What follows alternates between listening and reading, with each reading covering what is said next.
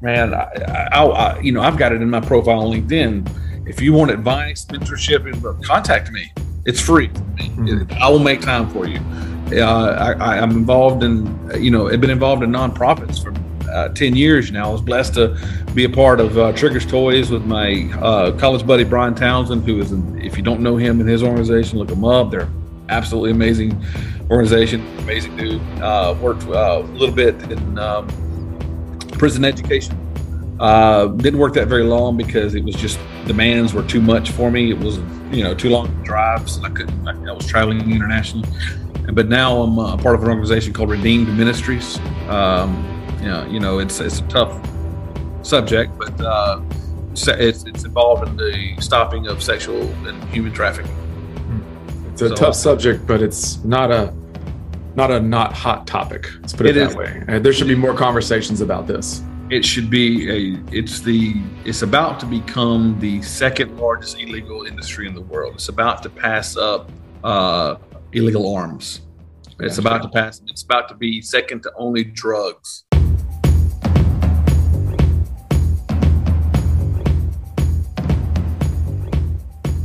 Personal level, connecting with people, to people, and for people. My next guest, the one and only Jeff Peeples. He's got an amazing story, and I can't wait to hear all about it. Jeff, I know your formal title that I've looked up so far is freelance writer, podcast host, podcaster, expert in safety, manufacturing products. I even added some things of my own: world traveler, connoisseur of knowledge, history, and I would even give you the name, The Professor. So with that said, Jeff, welcome to the show, and thank you. And introduce yourself for us. My niece, my niece calls me Indiana Jones, Uncle Indiana Jones, because I go to the crazy places. But yeah, the podcast writing stuff is not former. That's definitely current. What I do currently, it's one of the things I do, and a couple of projects I've been working on for the last year, I would say, to be quite honest.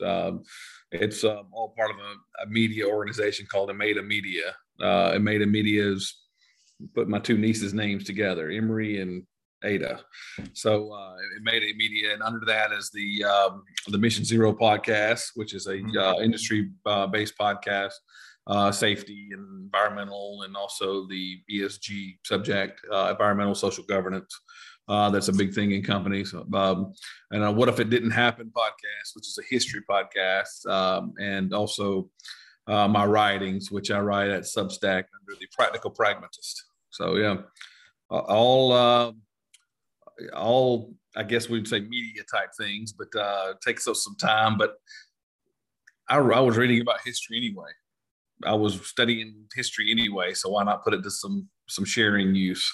Totally. And I actually said formal introduction. Oh, okay. Not formal. So formal. Like, now, bro. That's actually what you're doing right now. But yeah. So let me ask you, Jeff, how'd you get into this media stuff?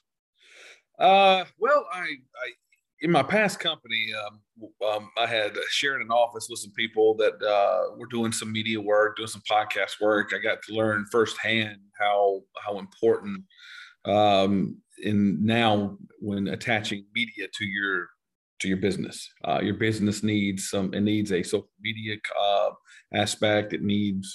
It sets you up, as a subject matter expert. It helps you get to know people in the industry. It helps you to advertise yourself. It helps to distinguish yourself as a subject matter expert. And, podcasts are almost free advertising for you and your guest, right? And so I chose that as a subject matter expert. I've always wanted to be a writer. When it comes to the Practical Pragmatist, writing has always been a passion. I've had an idea for a novel for about a decade now, and I've been working on that slowly. But what I wanted to do here was more long. The Practical Pragmatist is more long form writing. It's not article writing. It takes pretty deep dives into subjects. I dove into a little bit after my hero Colin Powell died. I wrote an article on that, and I've written articles on school shootings and being mindful and thankful. And right now I'm working on one about talking, talking more, being more conversational, getting deeper with people, as opposed to just having all surface level conversations as something we need in society. And the third one is just for damn fun, man. The third one, I was doing a podcast. I listen to a ton of podcasts. I read history hours and hours every week. And I find I was sitting there going, what if I did a history podcast? And what would I do it as? Just doing a standard history podcast. I'm not going to compete with Dan Carlin. If you ever heard of him, he's the hardcore history #1 history podcast in the world. It is fantastic stuff. But if you're not into history, it is going to be a snooze fest for you. If you are into history, it's going to be invigorating. But I decided, like, okay, number one, I want to take the Mike Rowe approach, meaning a little bit a lot shorter and more effective. So 20 to 30 minutes is where I'm looking for my podcast. But I wanted to take something in particular there and focus in on. And what I'm focusing in on is picking small, and this has always interested me personally, picking small, little, tiny events that change world history. Like, I mean, the smallest thing. And so my first one is called the Stoned Oracle Who Saved Democracy, and it's essentially talking about the Battle of Thermopylae and Leonidas, which we all know from 300, right? The movie 300, but you don't know the details. And Leonidas only went there because a oracle told him that either Sparta would fall or he would die. And he knows if he goes there to beat the Persians at the gap at Thermopylae, he would die. So he went there to save his country, only because this stoned oracle, and I say stoned because, and a lot of people don't know, the oracles in ancient Greek were all LSD'd out. They were using drugs and different things, and that's how they came up with their mysticism. It wasn't known as, they didn't know that, like people in the day didn't know that, but now we do know that. Like, right, that's how they came up with these crazy ideas. But that's that small little event of that person, the stoned girl telling Leonidas this prophecy, led to democracy being saved and the Western civilization being saved. So it's a small little event, and I find that very interesting. The next one's going to be on the son of Genghis Khan and how his drunkenness saved Europe. That's interesting, and it's true. So it's going to be cool. But that's how I got into the media. I love it. It's just basically Amada Media is almost an entirely passion project, almost, except for Mission Zero, which is obviously industry and work related as well. Yeah. So speaking of history, Jeff, how'd you get into all this stuff? Let's go back to where are you from? Well, originally grew up in very rural Georgia. I would name you the place, but really, you would never hear of this place called Elberton, Georgia, specifically Dewey Rose. That's our closest post office. The only two people famous from there were Meriwether Lewis of Lewis and Clark. He grew up there, and then now all the way to Miko Hardman in the NFL, who I grew up and played with his father and uncle. And went to Georgia Southern University for a couple of years. Met a girl, followed her to Texas Tech University, and that worked out swimmingly. Because following someone from state to state always works out. But I don't regret it at all. Tons of my lifelong friends are from there. You met a true love in Texas Tech, right? Oh, I did, man. Well, the state of Texas, and I say to Texas, and I love Georgia, and I'm proud. I grew up there. I go back; it still has that feeling of home that you go back to. But Texas is it for me because it just fit. It fit me perfectly well, and things happen for a reason, and I'm glad all that happened because about 2 years ago, Chris, I passed living more of my life in Texas than Georgia. So I'm in now. I'm fish. I can no longer say I'm a transplant. Damn it, I'm a Texan now. So I hear you. So Georgia Southern, what was that like? So I had an incredibly tumultuous teenage years. My dad took off and left us, and my mom had some she had some mental health issues through those years, and was in and out of an institution, and really And wasn't is there it for just me. you, or do you have brothers and sisters? I had a brother, but he was already my brother had already graduated high school, or was right at the end of it, and graduated. So in my high school years, I was almost exclusively on my own. I lived by myself for quite a while, and nobody even knew it, because it was just, no one would have guessed it, I guess. But at the time, you don't know what's normal and what's not. But yeah, so I went to. I did my best to get into a college. I was extremely lucky that my best friend's mother was the high school guidance counselor. And if people from big high schools or big schools don't know, in small towns, the guidance counselor is God and every Buddha and Jesus and everybody else. So she helped me to apply for colleges and get into Georgia Southern University, which, I had a very poor academic profile. I graduated high school towards the bottom of my class. I did poorly on the SAT because I did not give a damn. But between my junior and senior in high school, I joined the Army Reserve, and went to basic training and became extremely disciplined, and my life flipped. I became a doer, a goal accomplisher, and so my mission was to catch up on education. So I killed myself in college. I did not drink. I didn't have one drink of alcohol at Georgia Southern University. I went to bed every day. I worked my job, and then I studied, and that was it. Well, I finished 2 years at Georgia Southern with a 4.0 GPA. Wow. After graduating high school with a 2.6, I think. And so I went to Georgia Southern, graduated, met the girl, and then applied to college. I actually applied and was accepted to A&M. I chose Texas Tech at the time. A weird reason. Texas Tech was the first college to offer Mandarin as a language, and I wanted to study Mandarin because I foresaw China becoming important. Pat myself on the back. This was 1996 or 7. This was 1997. So now A&M's fully degreed in Mandarin, but back then they weren't. But I went to, and that's how I got to Texas Tech. Georgia Southern was to give it a Texas comparison, it's like a Texas State or Sam Houston level school. We actually played them in football, Sam Houston. But yeah, it's that level of school. But I wanted the big college experience. I wanted to go to big football games and big basketball games, and go to school with 20,000 people as opposed to 6,000 or 7,000 people. But I love Georgia Southern. I had some really great professors there, so I love my time there. Yeah, I find it fascinating that you had to go all the way to West Texas to learn Mandarin. Oh, no shit. And it's funny, man.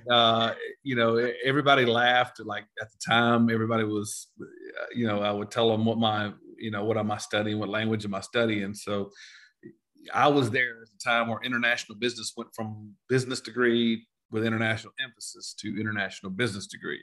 And with that international business degree, you had to have, I think, 5 classes of a foreign language, which made it a minor. And so we all took those classes. We all had to have a class, and we were the first class to graduate. And I think there was like 6 of us because it was 2 years in. But yeah, I mean, look, it had a great program. The guy teaching me from Shanghai was extremely good. He was extremely detail oriented.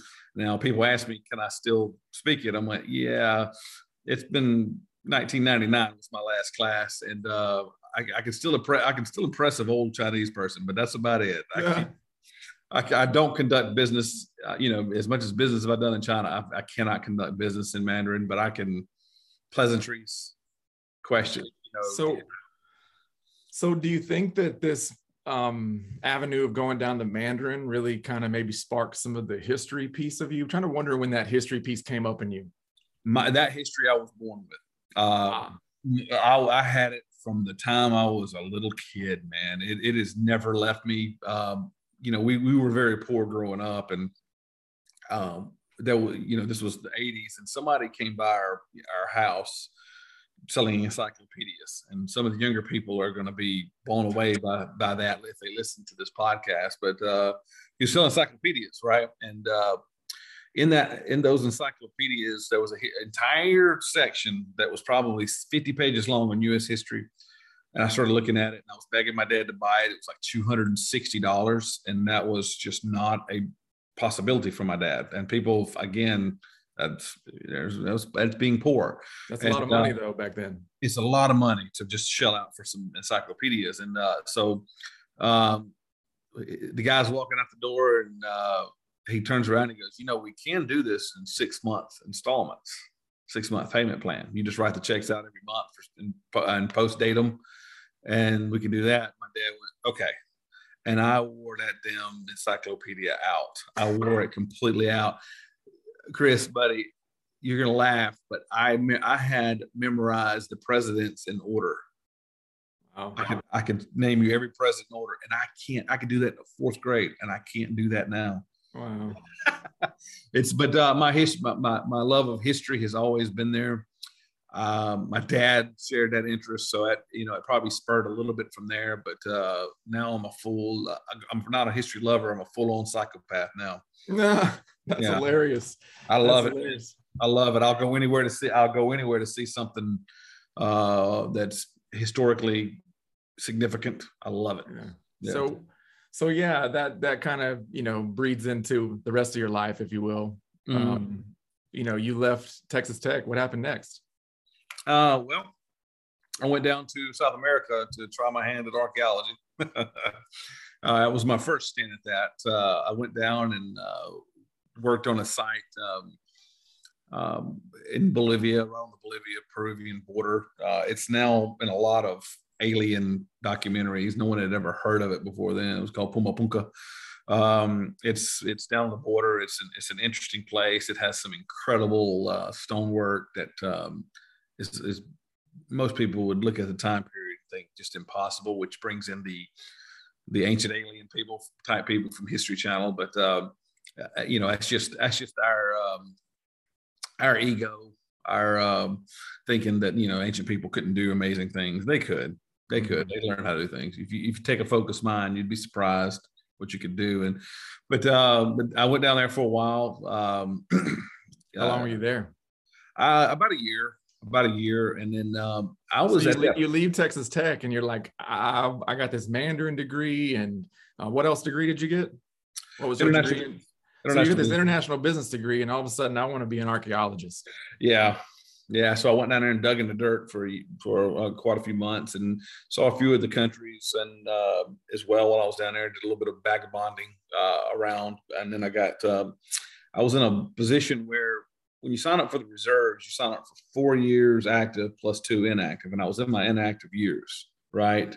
And I was going to sign back up for a full, because I was going to try to make it 20 years in the Army. And then Afghanistan happened.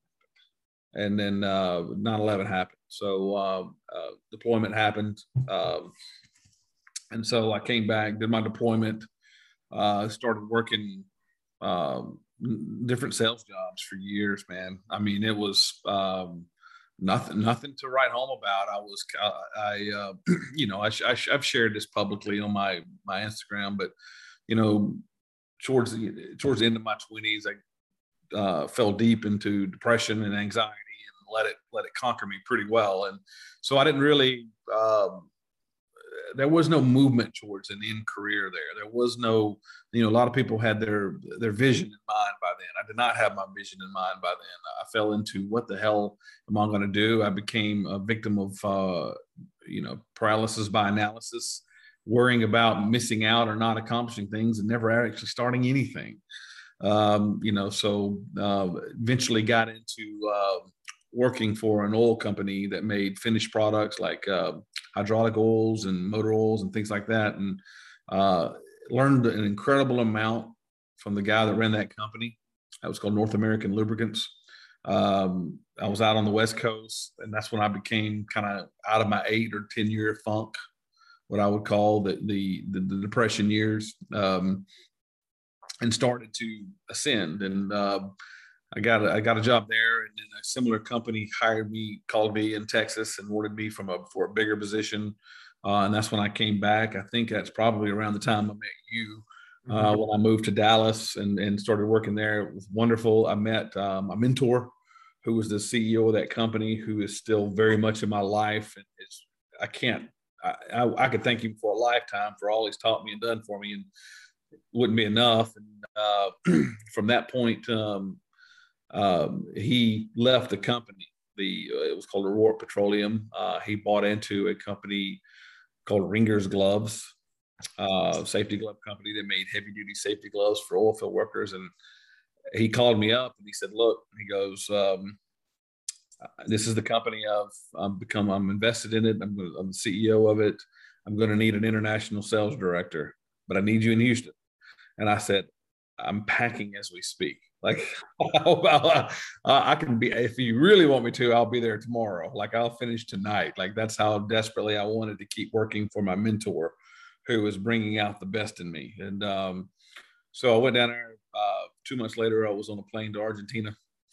And I spent 6 years procuring and relationships globally. I worked in the oil fields and damn near everywhere there is an oil field. I've been to Alaska. I've been to the southern tip of Argentina. I've been to the depths of Russia. All over the Middle East, just about Africa, 11 countries in Africa now. So I spent those years doing that. And of course, I would jump off vacations and excursions from those trips. Sure. I would fly into Singapore for work, but then I'd go up to Nepal and spend a week there for my vacation, because at that point, Nepal becomes a very cheap trip. Yeah. So that's what I did. He left. A few years later, he left. I stayed with the company a few years beyond him. And then about 5 years ago, I was asked to come on board to a company called Tomahawk Safety. I helped found Tomahawk. I designed all the products at Tomahawk. That was the my first foray into product design. So I spent years doing that, building Tomahawk. Tomahawk launched.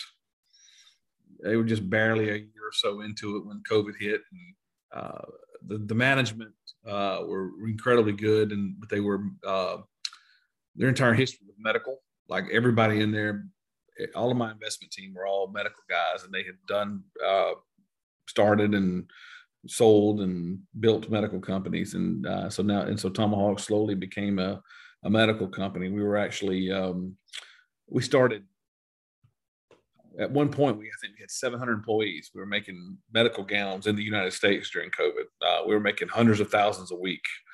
And we did that. And then now Tomahawk it's Tomahawk Medical instead of Tomahawk Safety. So I divested myself from Tomahawk, and now I'm going completely on my own with the new company, Sentinel Safety, which I've been working on for quite a few months now. Well, it's quite the journey. I don't know if you knew this, but back when I was in college, my senior year, I actually left, and I didn't leave, but actually went to check out the reserves as well.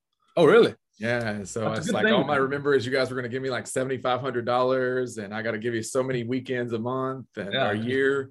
Yeah. And so I got a question about that. What did, other than the discipline piece about the Army Reserves, where'd they take you? What'd they teach you? What'd you gain from that outside of just that discipline piece? Well, I mean, what you learn, in the Army, and it's, there's what you learn in basic, and then there's the rest of the career, right? It's kind of like watching Full Metal Jacket. There's the basic training, and then there's the rest, right? And Full Metal Jacket, you learn basic training, you learn discipline. You learn how to work as a team. You learn that, everything's better if you work together. You get a big emphasis on that. Basic training is an entire break you down and build you back the way they want you. They break you down as an individual, build you back as a team. And, the Army's not free market. It's not capitalism. It's total communism. I mean, it's not like that. So I learned discipline. I learned work ethic.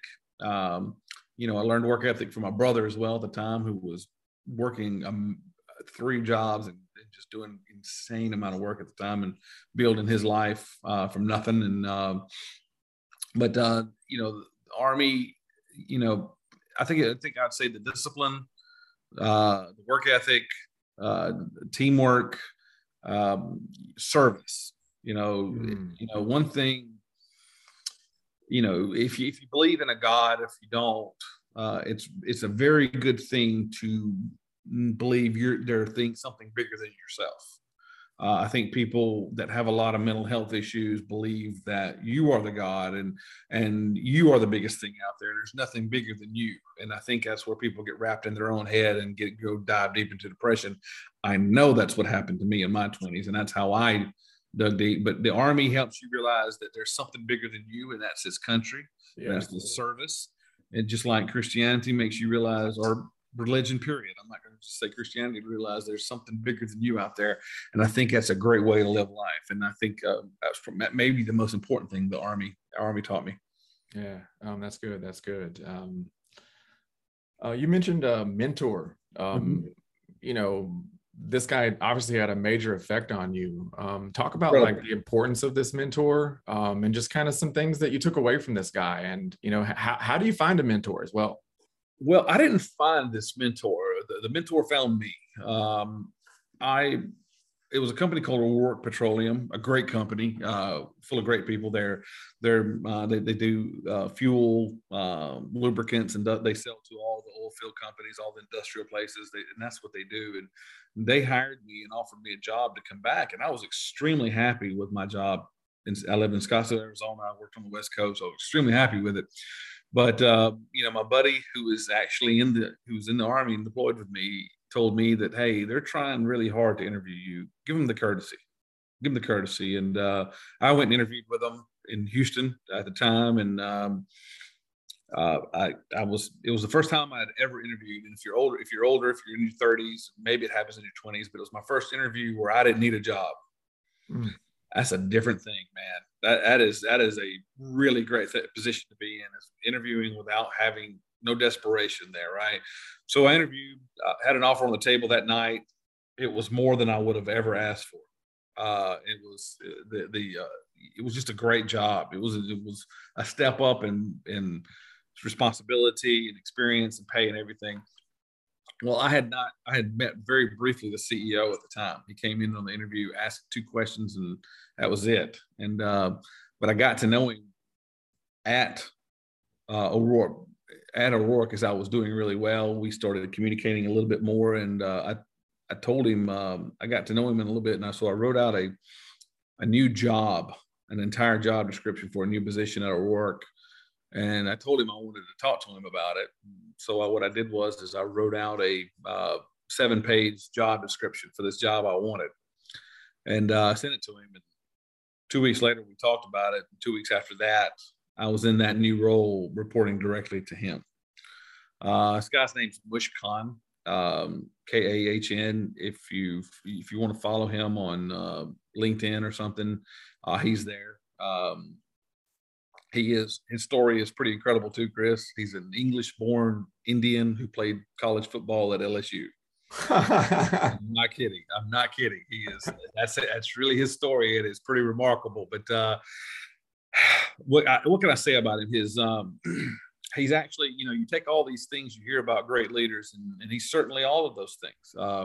He cared, number one. He put you before everything else. He put you before business. He put you before the bottom line. He procured you as a person. He looked for my strengths and developed those. He was supportive in every way. He saw if you were trying, you were on his side. He brought out, I guess I could say, put it simply, he was incredible at bringing out the best in an individual. And awesome. He did not do it through the whip. He did it through other encouragement. He would actually procure you as a person. And he's been there ever since. He's been my mentor, my big brother type. Anytime I need advice, he's been there. So he's been entirely important in my life, and still is. He's very much in my life, and he's now an advocate for. He has. He's left the big corporate world, and he has his own company called Alchemy, where he does like new age manufacturing here in Houston. If you ever get the chance, he'll give you a tour. He does like all the what is it called, 3D printing type manufacturing stuff. He's all in that, and he's a big advocate. He's for repatriation. I don't know if repatriation is the word, but bringing manufacturing back to the United States. Oh, nice. Yeah. Should be a big deal. Oh, he's a big deal into that. He's really into that. And I see it, you know, and it's awesome to see. So yeah, having a mentor, man, I missed out.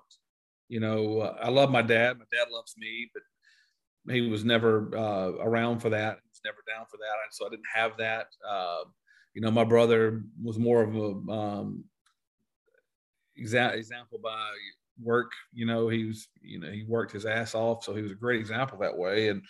But as far as having, you know, true mentors, that's really the difference between, in a lot of cases, between successful people and non-successful people is, you know, what were your parents? Was your dad a mentor? Was your mom a mentor? Or, you know, and if you're not, you're way behind, and you need somebody in life. And my article about Colin Powell was, I'm over 40 now. It's time to be a mentor. And, you know, and we talk about heroes, and everybody's looking for heroes. Everybody's looking for help. Everybody's looking for someone to pay attention to them. Switch that around. If you want real growth in life, if you want real change in life, go be those things for someone else. Yeah, go serve somebody. Go serve. You know, if you want out of your own head, if you want out of depression, you know, it's so funny. And I tell people the story because it is funny.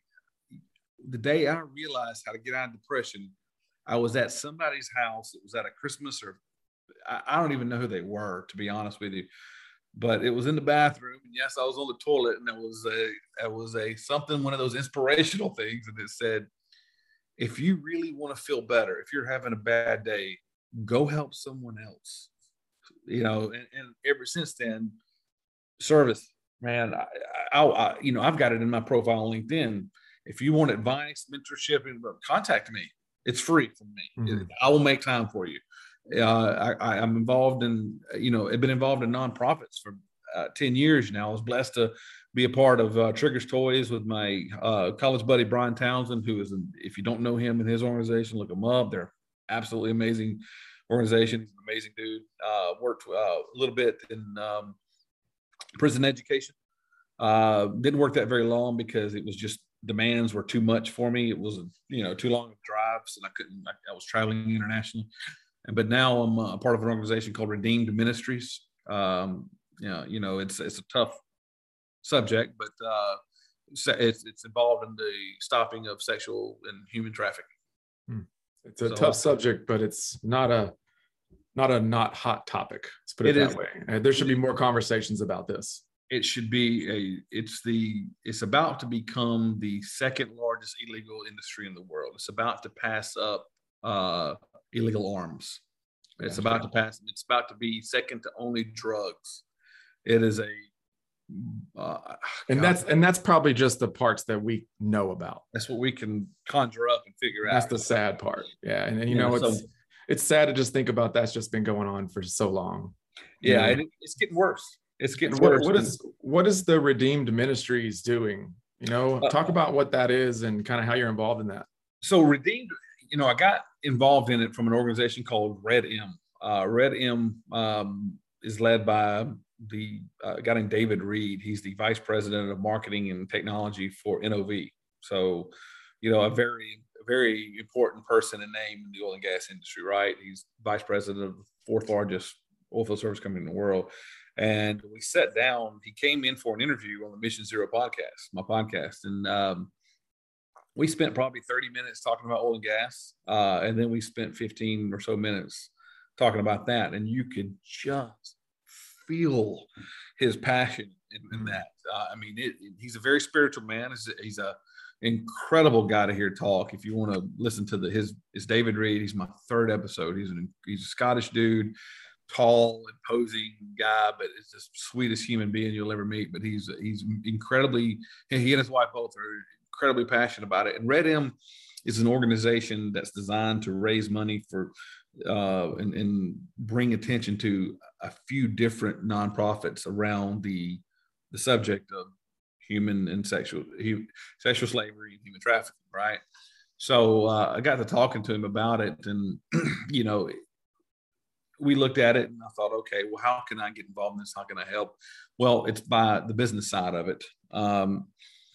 They so Redeemed Ministries is a couple. They have an entire program.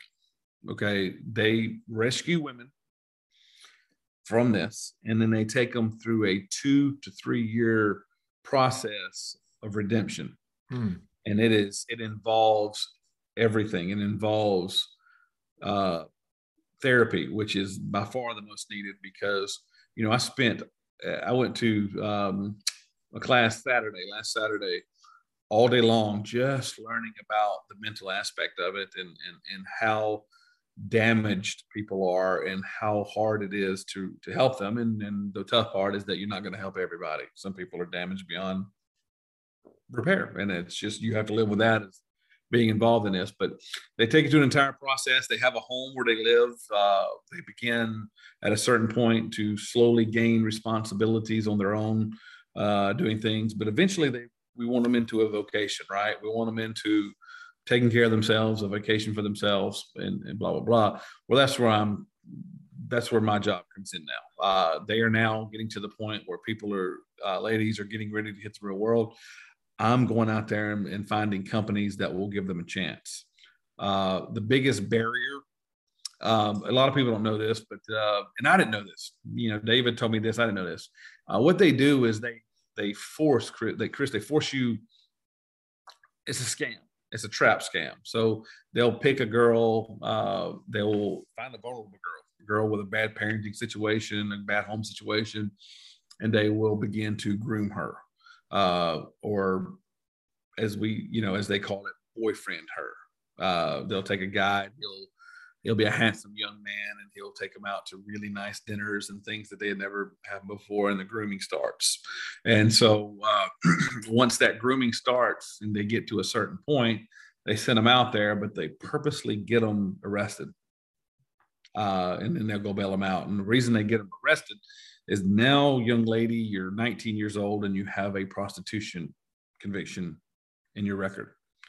Go ahead and try to get a job with a prostitution record on your record. It's incredibly difficult. So my job is to go out there and find companies and industries that will give them a chance. It's much easier to find the non-violent females jobs than it was to find violent male felons jobs. But cheers to Slumberjay. They're giving it a shot as well. Bless them for that. But it's hard to get people to do it because it is a risk on their part. It's their business. It's a risk. Yeah. But that's what my job is going to be. I'm going to help them there. I'm going to help them. They're going to start their own business. I'm advising on how them to start a business where they're going to develop kind of a farmer's market almost business, where you're going to have several different nonprofits come in where these ladies work on different things.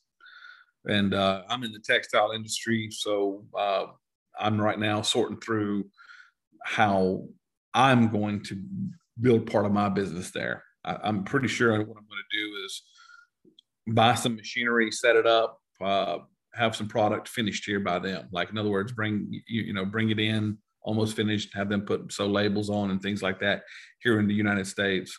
It's to give them a life. Get them into give them into a regular life so they can function in society like a normal person. Yeah, have some ownership over something for once. Like I'm a human being now. Yeah, I'm part of this society. I'm taking care of myself. I don't need other people. And nobody's out to get me here. I can imagine. I mean, somebody's out to get them. One of the girls. There's a risk. There's a risk when we talked about it, and we try to keep them out from behind counters, because there's a risk of running into an old John. Oh wow! And it happened to one of them a few months ago. That situation. An old John came into her work, and these people, like I said, they're. I hate talking about it the way I talk about it, because it almost sounds like it's tantalizing. but it is what it is, and they're triggered very easily. They can make a lot of progress, triggered very easily to things, and they could go from all this progress just crashing back down with one terrible trigger. Yeah, I mean, that's, think about addiction in general, right? It's just trauma, right? It's trauma-based stuff that keeps coming back up as love. Yeah, and trauma, and it's funny you mentioned trauma. That's fantastic you did, because that was a big part of my education in this. And at our organization, we don't treat the behavior; we treat the trauma that causes it. We're looking at that because there's nothing you can do about the behavior. You want to try to treat the trauma, and the guys, the couple that has this organization, they'll tell you you'll never get rid of the trauma. The trauma is there to the end of life. You just got to figure out a way to help them deal with it. Yeah, and Jeff, those are big T's. Those aren't little T's. Those are big traumas. Huge. I tell people all the time, man, if you grew up in a home with two parents in a decent neighborhood, parents that paid attention to you, loved you, you are shockingly lucky, because there's so many people who are behind the eight ball and stop looking down on them. Damn it. I mean, because you were born on third base. These people were born on at the batter's box with a 2-0 count or 0-2 count. Yeah. It's it's amazing how bad some of these people's life situations are, because you got to remember the whole point. These ladies, they were picked because they already had a bad situation. They fell into it because they were already not loved. They were already not cared for. They were already abused in a lot of cases. So these ladies have been through an entire life of just completely being crapped on by every person in their life, and in trust and trauma. And you're right. It's an incredibly difficult thing to make, but you know what? It happens. I mean, yeah. Like I tell people, I'm like, I said, you realize this is Maya Angelou's story. And she went on to, become the poet laureate of the United States. Right. And so it's not a death sentence. It's not a death sentence, but it is going to take work. It's going to take work, and somebody's got to do the damn work, and I'm going to do the damn work. And there's, believe me, there is a lot of wonderful people doing the damn work. I mean, this isn't a very, this problem isn't a very seen problem. Drugs is easy to talk about. The abuse of women is not. So for that reason, not a lot of people get involved in it. It's tough. Right. And so I knew I could, and that's why I did.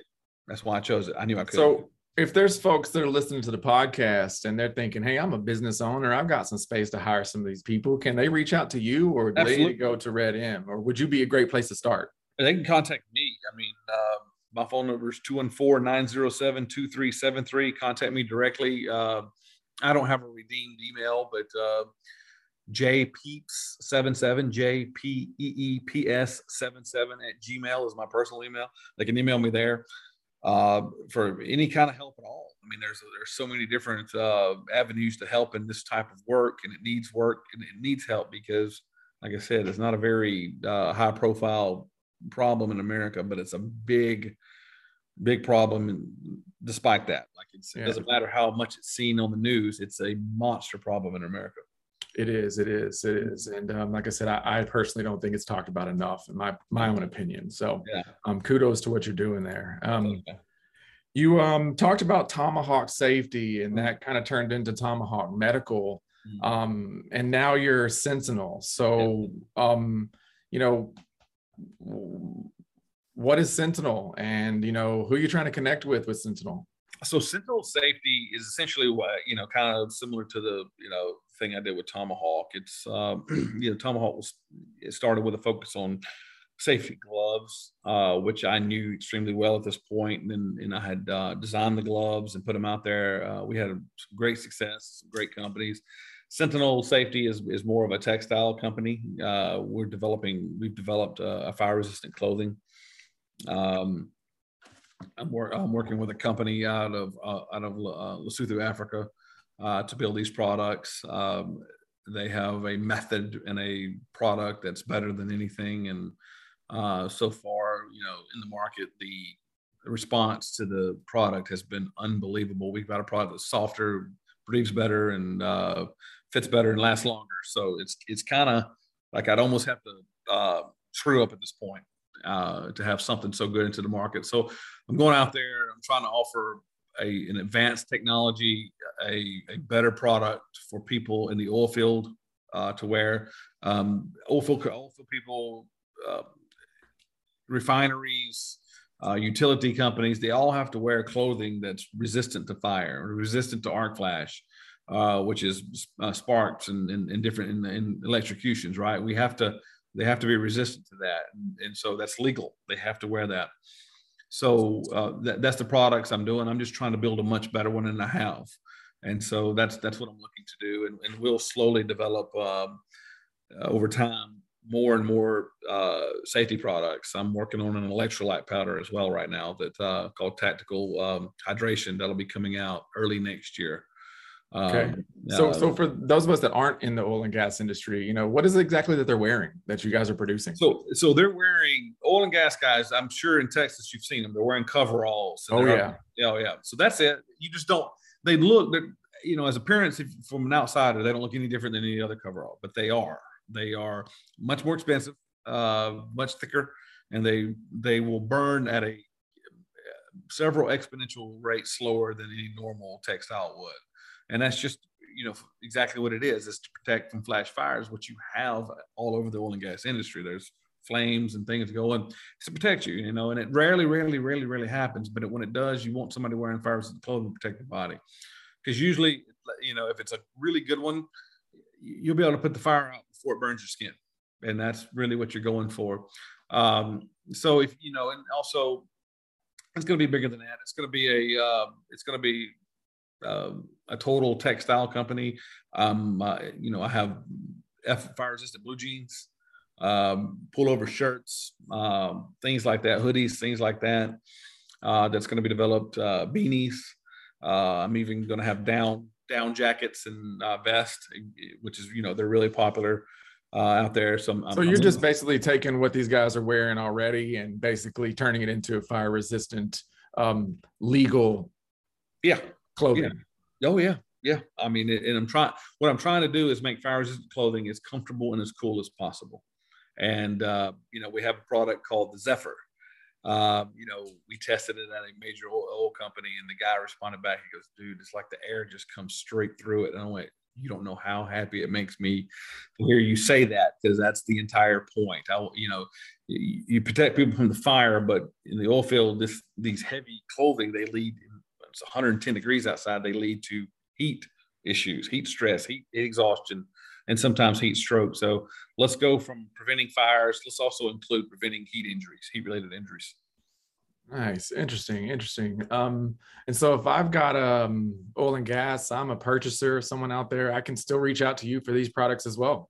Yes, absolutely. The website is coming soon. I don't have the website up yet. We officially launch in the middle of June. The production is being it's on its way already. Actually, it's on a ship container. My first stocking of inventories is on its way. We're already producing for a couple of companies, shipping direct to them. I ship direct to customers. They can contact me. More than happy to do testing samples out there for anybody. I don't need to go on a long sales pitch. The feedback from their employees will be that. And the great thing about it, Chris, is I'm able to be competitive. I'm competitive. I'm not cheap, but I'm competitive enough. And I'm close enough to where a fantastic improvement in workwear is great. It is worth the price. It's worth the difference.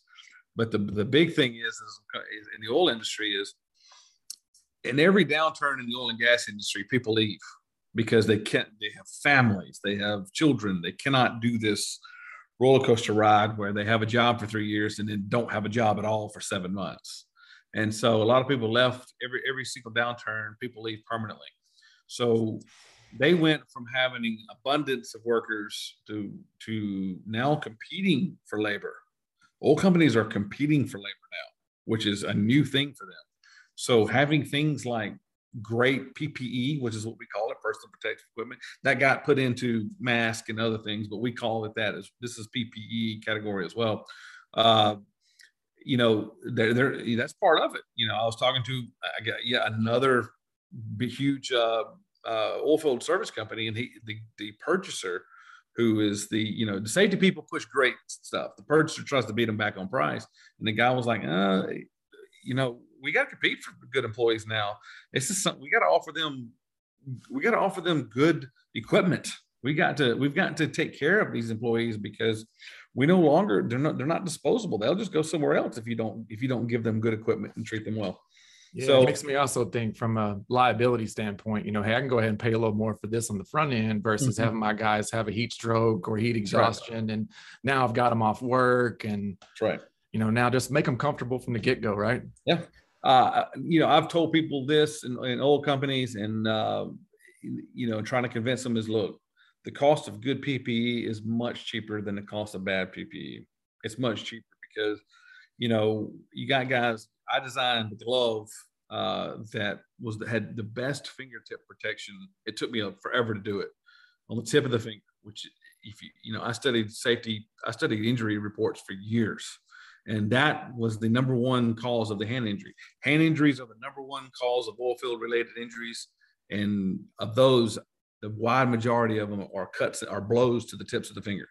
And that type of thing, yeah, you may pay $1 or $2 extra for my glove, but that injury costs $60,000. Yeah, and you're filing claims on that, and now your premium's going up. And you got the insurance thing. The problem, Chris, is that when you go to an oil company or any company, I'm not picking on oil companies, and you say, look, this is the problem. The profit centers are different. Like the local guy isn't worried about the insurance cost. The insurance, that belongs to another employee. And then the cost of the downtime belongs to operations. And they're in different parts of the company, and nobody's putting it together. The biggest oil field service company in the world did a study, and they counted every single cost of an injury. And as an insurance guy, you'll appreciate this. They covered and that we're talking about, like you said, the premiums, these things, the cost of not having that guy producing for a while, right? Yeah, I can't imagine. That's a loss, right? And so this was 12 years ago. The cost of a recordable injury was $215,000. And that's what the cost was. That was 12 years ago. I mean, it's obviously gone up since then. So yeah, you want to prevent injuries. You want to give your guy comfortable stuff. So, comfortable protective stuff. I certainly put Sentinel together with that in mind. I'm trying to build the world's most comfortable stuff, the world's most protective / comfortable stuff you could possibly have. The safety world is coming up, and I'm leading the charge on that to develop things that are just better than what's out there. Yeah. And, for me, I'm thinking of this like, hey, these companies out here are already buying this stuff, Jeff. You already got this budgeted. Yeah. So why not at least take a look at some of these better materials? Yeah. And it's like I said, like the guy said, you're competing for employees. You think they don't pay attention to things like this. You think that doesn't matter to them. You think they don't see it or value it. But when you spend some money on an employee and you get them some good equipment, they appreciate that. Not to flip the script a little, but I'm an Aggie back here, and when you have good swag, these kids notice. If you have good swag at your company, people are going to notice. They're going to want to go work there. It's funny you mentioned that, because that was part of the conversation, how most of the guys in the oil field are 35 and under, right? Well, these guys care about looks. They care about the brand. They care about brand, and they care about things that look cool, which is why they're making $80,000 a year and have a $100,000 car. I mean, it is what it is, but yeah, you're right. It's the swag works, as you can tell, with A&M swag, they're swagging into the #1 recruiting class in America. Congrats. That's right. That's awesome. I'm not a hater. I'm only a hater in joking. I love the poking back and forth on a fun level. Sure. But I love A&M. I hope they do end up winning the SEC in a title. It's about time, right? I mean, how many good teams? How many number 2 teams has A&M had and somehow lost to Texas Tech? Yeah, it's I'm about tired of the saying for the Aggies. It's we'll just wait till next year. Wait till next year. I mean, it's got to be now, C-Dub. It's got to be now, man. Everything is in place. It's got to be now, and you're doing right when you got Nick Saban pissed off at you. You're doing something right. If he's paying attention to you, you're there. You're there, man. I mean, so good luck to you guys. I went to an Aggie game before. It is an incredible experience. I mean, these people are. I tell you the thing that of all the things, what do you call it? Sawing varsity's horns off. Yeah. No. Is that what that is? Okay, that was incredible. But man, the stadium, and I know it's changed since I went there, but boy, you get a little bit of vertigo. The stadium is so vertical, and you're walking down these stairs, and you're like, man, if I slip and fall, I might go 20 floors down before I get stopped. But yeah, I loved going to A&M. Like I told you offline, I've taken a couple of archaeology classes at A&M. The nautical archaeology school there is incredible, man. It was a great learning experience. Yeah, well, your Red Raider friends that are listening, they're not going to like you loving on Texas A&M so much. Oh, I love on everybody, man. I'm not. I found love to be better than hate in these last 10 years or so of my life. So I'd always respected A&M. Even in college, I was never one of these I'd call them just straight idiots who literally take this way too seriously. And for sure, it's fun to do the jabs and to do the poking and that's all fun and that's wonderful. But the people that really do hateful and wrong things, there's no place for them. And when I came to Texas and people were saying, well, Texas Tech is, their fan base is horrible. They're the worst, blah, blah, blah. And I went, ooh, I just came from SEC country. I was like, Texas Tech would be in the bottom third in the SEC country as far as rowdy fan bases go. It's like, you need to go to, and I told him a story. I said, I saw a Georgia fan throw a milkshake in the face of a pregnant woman one time. Oh, my.